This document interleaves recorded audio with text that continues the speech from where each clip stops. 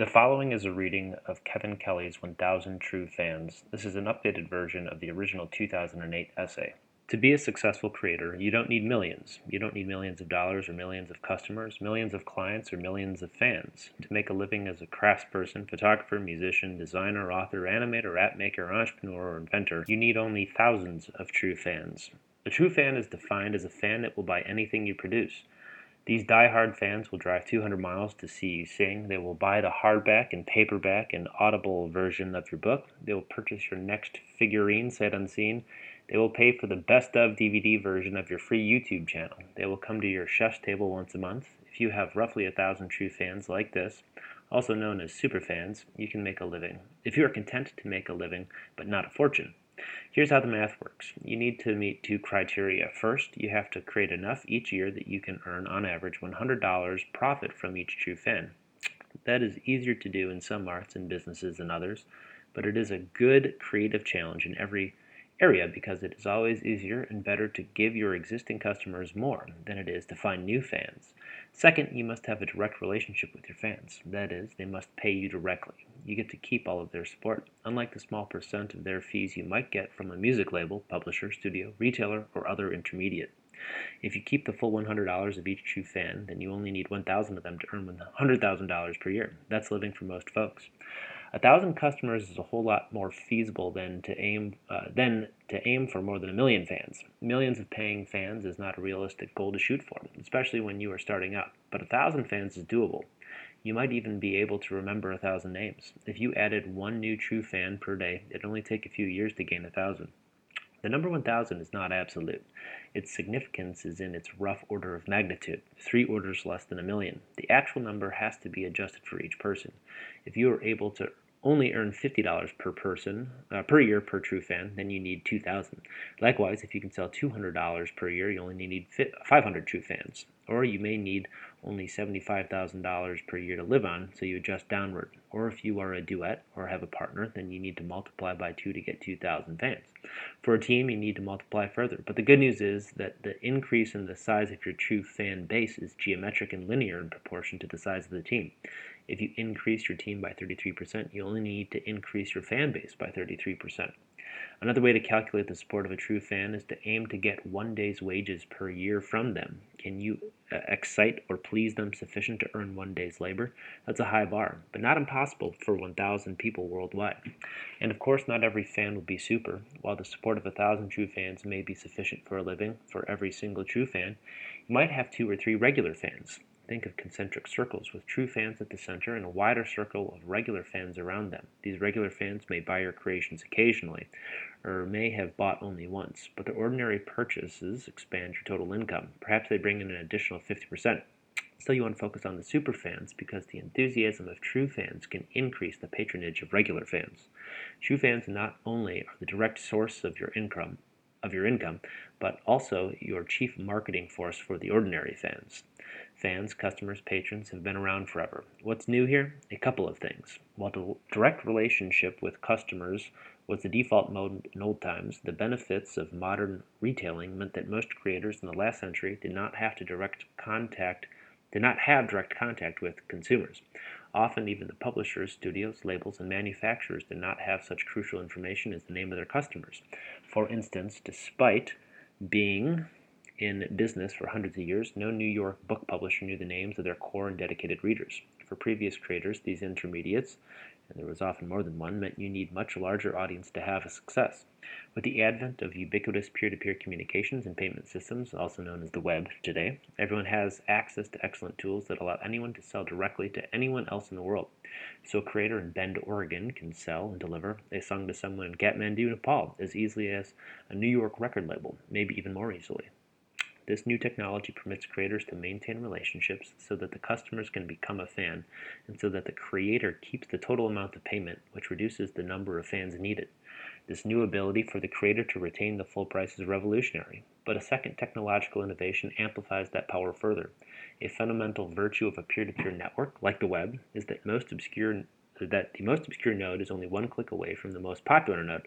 In other words, the most obscure underselling book, song, or idea is only one click away from the best-selling book, song, or idea. Early in the rise of the web, the large aggregators of content and products such as eBay, Amazon, Netflix, etc., noticed that the total sales of all the lowest selling obscure items would equal, or in some cases exceed, the sale of the few best selling items. Chris Anderson, my successor at Wired, named this effect the long tail, for the visually graphed shape of the sales distribution curve, a low, nearly interminable line of items selling only a few copies per year that form a long tail for the abrupt vertical beast of a few bestsellers. But the area of the tail was as big as the head. With that insight, the aggregators had great incentive to encourage audiences to click on the obscure items. They invented recommendation engines and other algorithms to channel attention to the rare creations in the long tail. Even web search companies like Google, Bing, Baidu found it in their interest to reward searchers with the obscure because they could sell ads in the long tail as well. The result was that the most obscure became less obscure. If you lived in any of the 2 million small towns on Earth, you might be the only one in your town to crave death metal music or get turned on by whispering or want a left-handed fishing reel. Before the web, you'd never be able to satisfy that desire. You'd be alone in your fascination. But now fascination is only a click away. Whatever your interests as a creator are, your 1,000 true fans are one click from you. As far as I can tell, there is nothing, no product, no idea, no desire without a fan base on the internet. Everything made or thought of can interest at least one person in a million. It's a low bar, yet if even only one out of a million people were interested, that's potentially 7,000 people on the planet. That means that any 1 in a million appeal can find 1,000 true fans. The trick is to practically find those fans and more accurately to have them find you. Now here's the thing. The big corporations, the intermediates, the commercial producers are all under-equipped and ill-suited to connect with these 1,000 true fans. They are institutionally unable to find and deliver niche audiences and consumers. That means the long tail is wide open to you, the creator. You'll have your 1 in a million true fans to yourself. And the tools for connecting keep getting better, including the recent innovations in social media. It has never been easier to gather 1,000 true fans around a creator and never easier to keep them. One of the many new innovations serving the true fan creator is crowdfunding. Have your fans finance your next product for them is genius. Win-win all around. There are about 2,000 different crowdfunding platforms worldwide, many of them specializing in specific fields, raising money for science experiments or for bands or documentaries. Each has its own requirements and a different funding model, in addition to specialized interests. Some platforms require all or nothing funding goals, others permit partial funding, some raise money for completed projects, some like Patreon fund ongoing projects. Patreon supporters might fund a monthly magazine or a video series or an artist salary.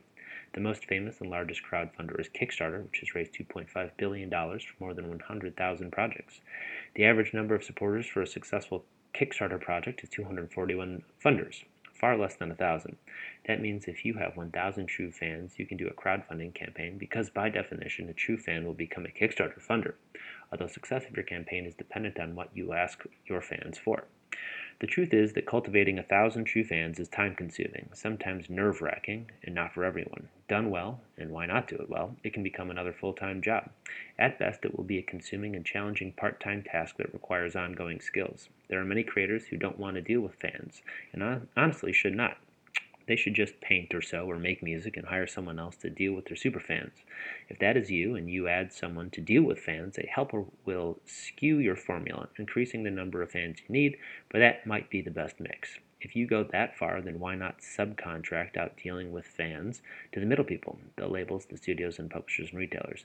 If they work for you, fine, but remember, in most cases, they would be even worse at this than you would.